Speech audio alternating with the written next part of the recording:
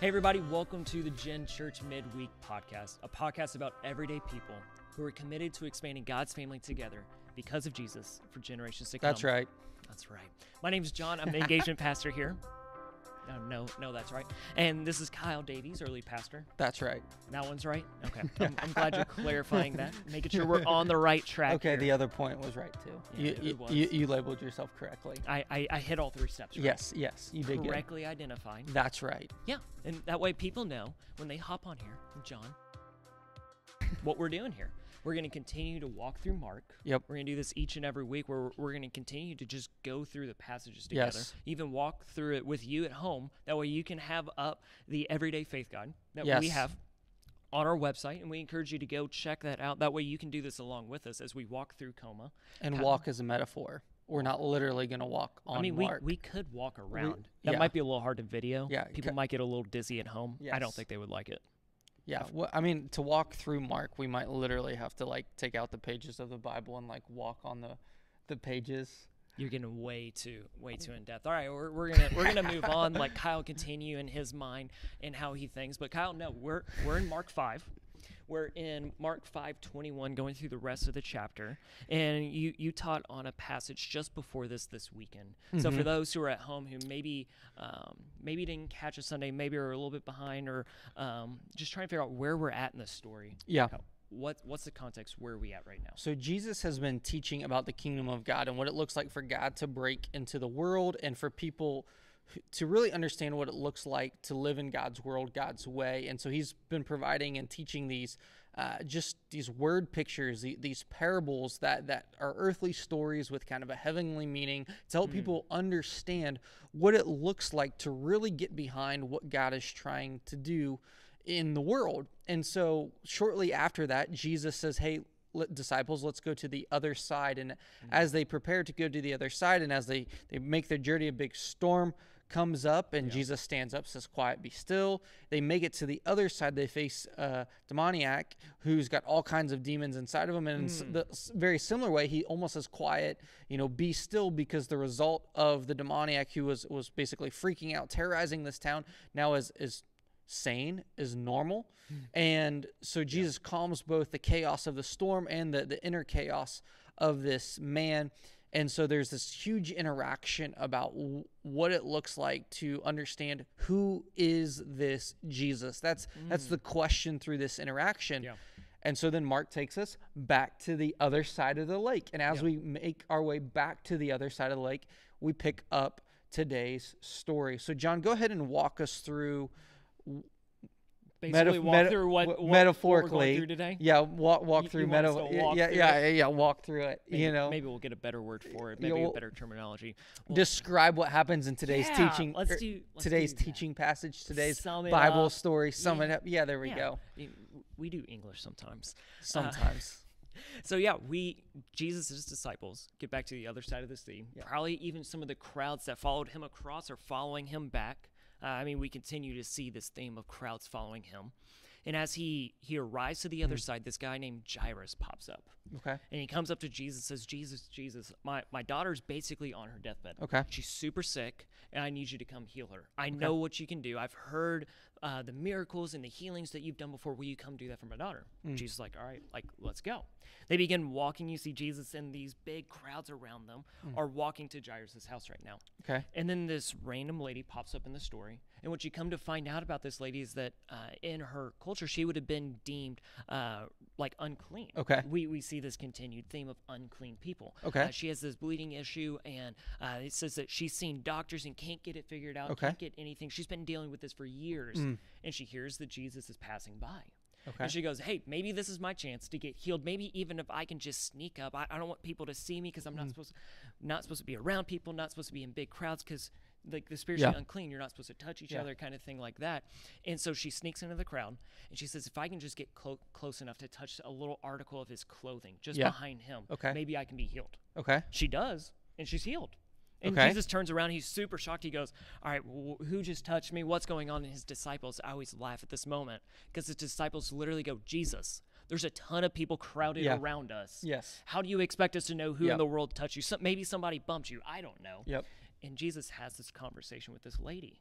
he takes this pause, he takes this moment, and he begins talking to this lady. Even after the power's Yeah. gone out, she's healed, and he's talking to her.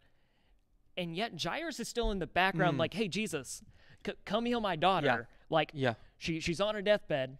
As a guy who doesn't Is have it is this has a kid. quick interaction, or is it you feel like this is prolonged? I mean, I don't know. Like, I think it's interesting that Mark even relates here. Like, hey, she's healed, Okay. she's clean, Yeah. and yet Jesus still bends down and talks to her. Okay. Like, I think there's this intentional like conversation that Mark is pointing out that he's doing this, and it is just funny because Jairus is in the background of like, hey, like, let's keeps checking his watch, like, hey, yeah. let's get the show on the road. Yeah. Like, all right, you did your thing, like, let's go, kind of thing. And they show up to the house, Yeah. and everyone, like, it seems like Jesus is too late at this point. Like, there's this moment where they show up, everyone's weeping and crying because they like, she's dead. Yeah. And they're like, all right, all hope is lost. And yet Jesus says, no, I'm going to kick some people out, Mom, Dad, and 3 of my disciples. Yeah. Let's go inside. He bends down. He tells the little girl to get up, and she gets up. And yeah. And she's healed. She's back. Yeah. She's back alive. Yeah. So John, you narrated that story, and I think we could pick up some of your observations in the way that you retold that story. Yeah. So I guess my question would be: is there one observation that as you hear that story, as you retell that story, that you would say this is the observation, or this is, again, we heard some of that in your description, but if Yeah. you had to say this is the thing that stands out to me in this story, what would you point to? Man, if you had to pin me down, I'm making you do make one. me pick one. I really think I'm going to continue to go with the theme that we see from Mark of the unclean people. Okay. That there's this continued theme. Like, this is what Mark just continues to throw at us. Yeah. Jesus gets baptized, he gets tempted, he does this thing in the wilderness, he begins to pick his disciples, and then we see time after time of these sick people, these people who are demoniacs. Like, we see these unclean spirits. Yeah. Like, we just continuously see this theme be addressed, that Jesus is in proximity Yeah. to those who are unclean. Yeah. Those who their culture would have pushed to the outside, would have Okay. said, no, don't be around. Like, even to touch a dead body, Yeah. like, was super unclean. You have to wash yourself. You have to ritually do this whole act Yeah. to become spiritually clean once again. Yeah. And yet Jesus, like, disregards that, Yeah. and he goes into those presence. And what you see is that there's healing in that.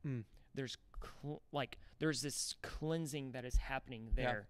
And it's by the power and authority that we see that comes through Jesus. Mark continues to hit on this Yeah. theme.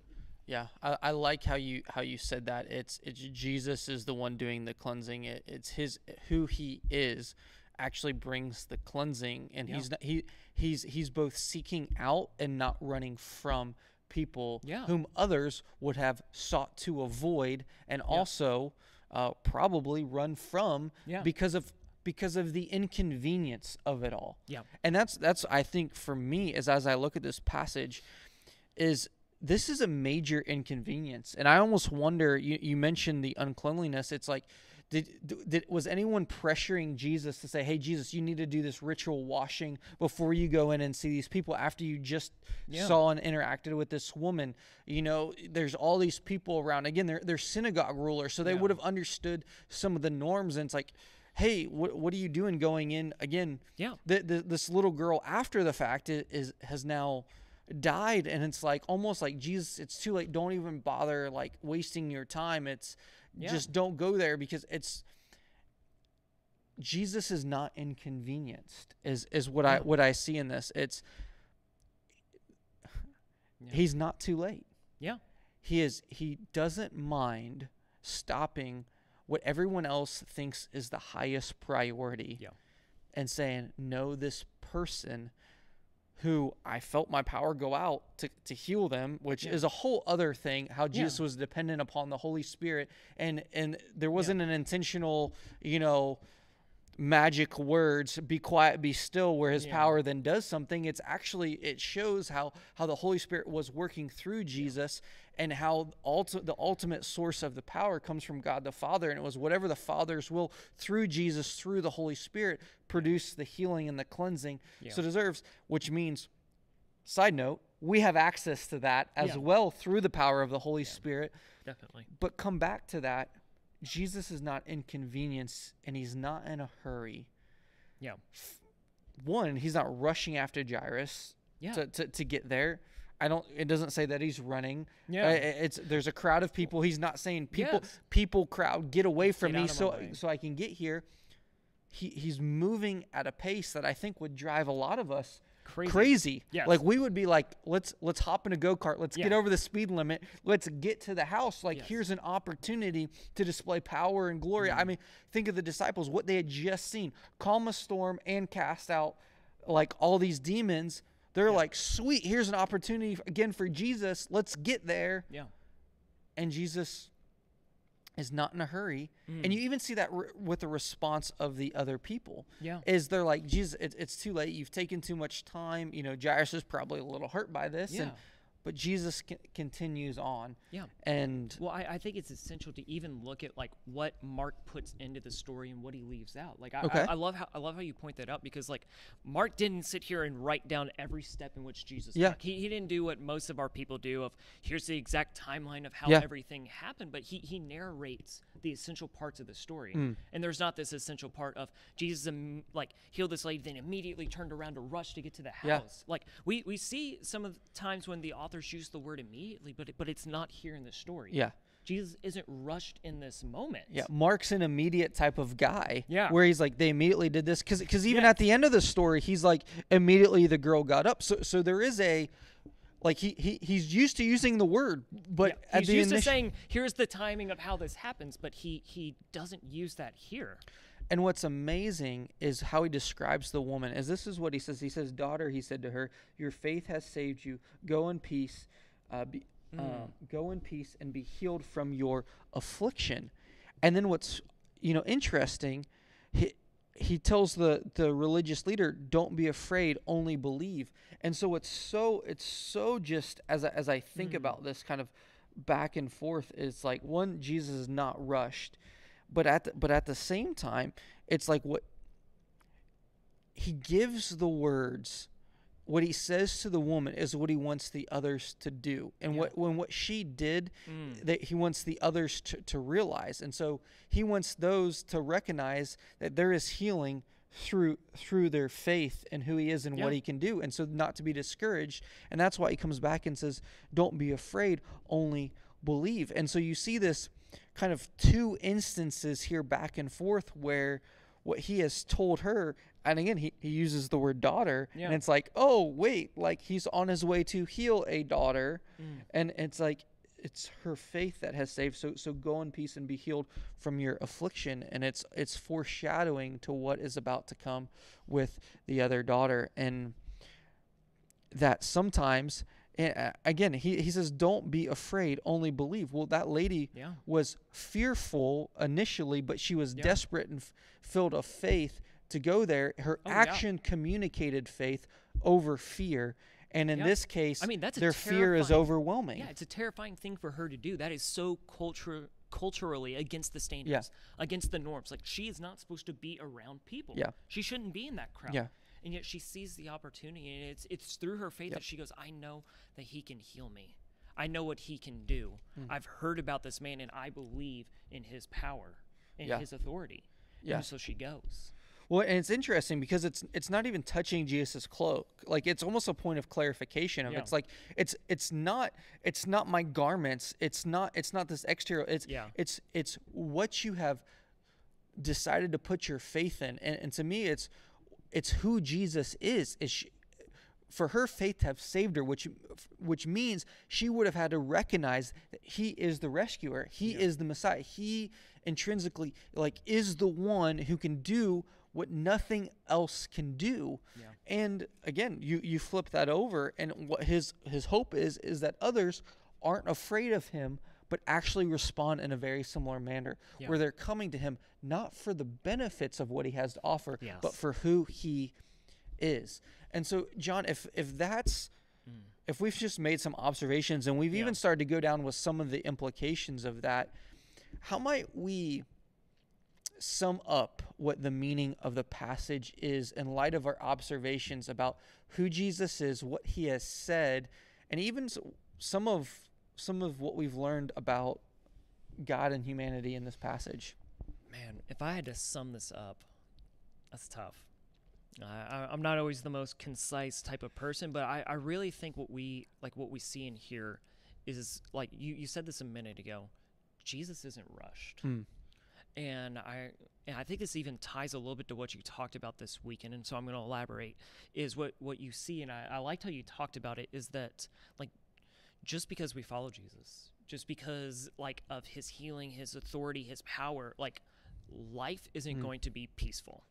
Things aren't going to be perfect. There isn't this like we talk about this like rubbing the genie lamp, like we're going to rub our Bible and Jesus is going to fix everything around us.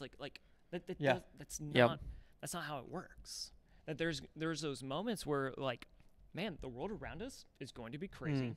It's going to be chaotic. We are in a chaotic world. And that's what we saw in them going across the sea, and that there's this chaotic storm that is going on around them. And yet Jesus is like, no, like I have the authority. I have the power. Even in here, you see this where Jesus isn't rushed to get to Jairus' daughter, because he's not sitting there going, oh, if she dies, I'm not going to be able to do anything. He goes, no, like I know the authority and power in which I have. He sees the dignity of the woman. Yes. Like, and everyone else is like, there's other importance. And so he sees the dignity of her while not diminishing the dignity of the other people. It's not like he's like heals this woman. Oh, I'm too late. Like, let me go something else. He's in tune with his Father's will. And I think God's sense of timing will confound us no matter what culture we're from. And it's funny because there's this quote from the Technological Society. He argues that in modern Western society, we have been taught that nearly everything in life is there to be manipulated for our own ends. It has been common for many people to act that way no matter what their time or place. But the author believes modern Western culture makes this condition even worse. We're not God, but we have such delusions of grandeur that our self-righteousness and arrogance sometimes have to be knocked out of our heart by God's delays. And I think that's so profound, because I think sometimes we want to rush God's grace. We want to rush God's timing. And so for us, when I look at this passage and we go, so what does this actually mean? What was Mark trying to prove to them, and what might he be trying to prove to us? God's not in a hurry. And if God's not in a hurry, what does that mean for us? That we shouldn't be in a hurry either. That we should not seek to rush what God is doing, but fully be dependent upon where God is leading. And if Jesus was in a rush, he may have missed the woman. And that power that provided healing for her may have just gone by. And so for us, we need to recognize that God is not in a rush. His grace is not in a rush. And sometimes he's weaving a story together that we don't always see how it's going to come, maybe to an end or to a climax where we see the healing or experience the breakthrough. And at some point, we're going to be able to see that and look back. But sometimes that God's timing is different than ours. And I would say in most cases, it's always different than ours. So let me ask you this then. Okay. Because like let's be real, like it talks about some of our Western society and even where we are today, like really our world is set up to be in a rush. Okay. Like, I mean, heck, we even talk about rush hour traffic. Like the world is constantly in a rush to get to the next thing, to go from job to home to the store to Little League games to the movie. Like there is constantly something else to be done or to have happen in our life. So how do we live in not being in a rush? Like what does that actually look like?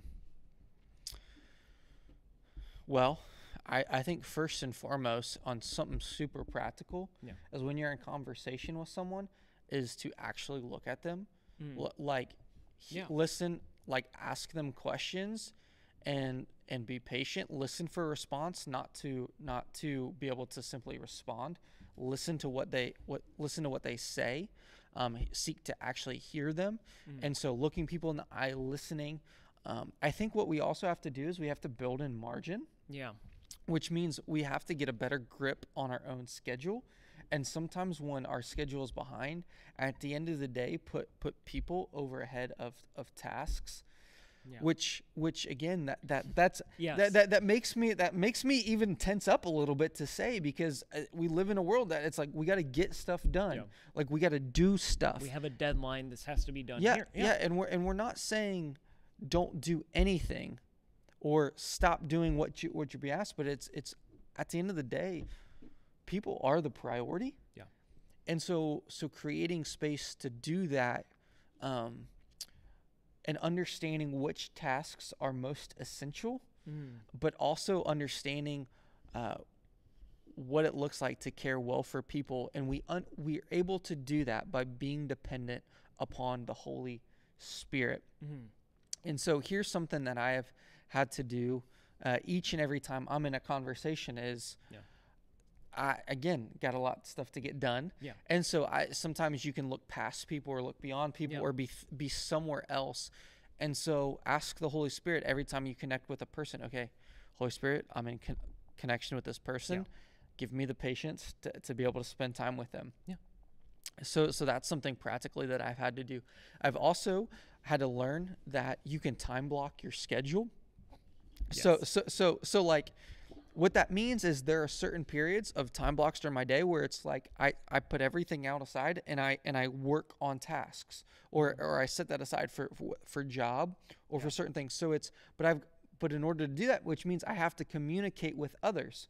So if we're doing something for church, it's like I tell our staff team, hey, this is when I'm going to be unavailable, because this is when I'm working on writing, or this is when I'm working on these tasks. I do the same thing at home with Ruth. Is we're in communication about, okay, this is the task we're going to need to get done, and so we set time aside so that then when we're just simply together, we can actually be present. Yes. And so those are using some tools and some techniques to help that I've had to learn, so that I can learn not to be in a rush, because I can be very rushed. So John, if someone were to go to you and say, hey, help me not be in a hurry, or help me not be in a rush, what might you say to help apply some of that ability to maybe just wait well when they're waiting for God, when you're waiting for God to break through in a situation?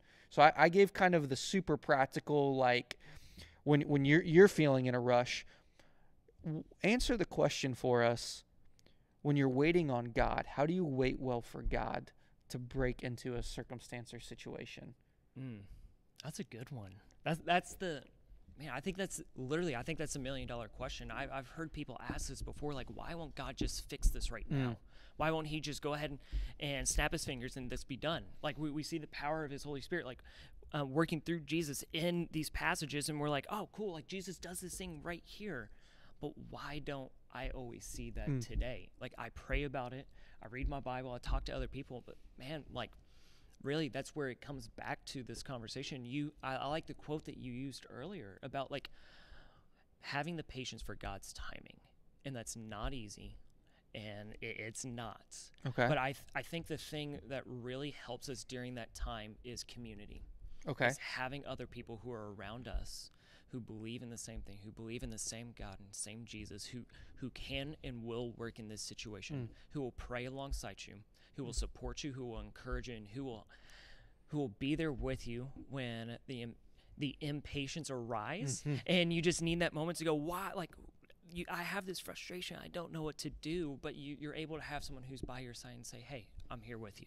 Yeah. You're not alone. Just as God is here with you, I'm here with you too. I really think that's, like, in just some of my times of when it's like, man, like, why isn't this just happening? Why isn't this clicking? Where is this answer in which I want God to provide? The number one thing that has helped me get through that is having someone else who sits beside you and say, man, you're not alone. I am with you through this. I'll be here with you. I'm going to encourage you. I'm going to support you. I'm going to do whatever I can. If you just need me to sit here and listen and take it on the chin, heck yeah, man, I'm here with you. Yeah. Or even if you need someone to just say, hey, like, I know some families right now who are struggling right now, who, like, in the COVID season, they don't have a job. And they're like, God, where's some of this financial support going to come from? Or they're trying to deal with their kids doing online schooling. And they're like, oh my gosh, I was not built to be a teacher for a 5-year-old during this time. Like, and it's during those times where it's like, God, like how are you going to fix this? Yeah. God, like, when are we going to see an end to COVID? Like, when are we going to see this stuff in our world? Like, we're praying about it. We're hoping things are going to work out. What really like shows is that like, no, like God is present during it. Yes. It's not that God isn't absent. God's not just like we talked about this weekend. He's not just sleeping on a cushion. Like he is here and present. Yeah. And sometimes that's just going to come to fruition of a friend who's sitting next to you and says, "Hey, let me help you out with that. Hey, let me give you a Fred Meyer like gift card. Like I know you're struggling. You guys don't have a job right now. Let me help you out in this tangible way." Or hey, you guys go have a date night, you and your husband. I'll come watch your kids for an hour. Like get out of your house, get some rest.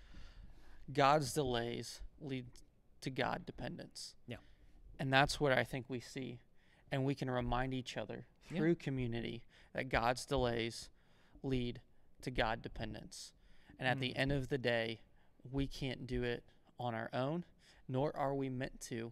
And honestly, as we see in this passage, on the other side of a death, there is a resurrection.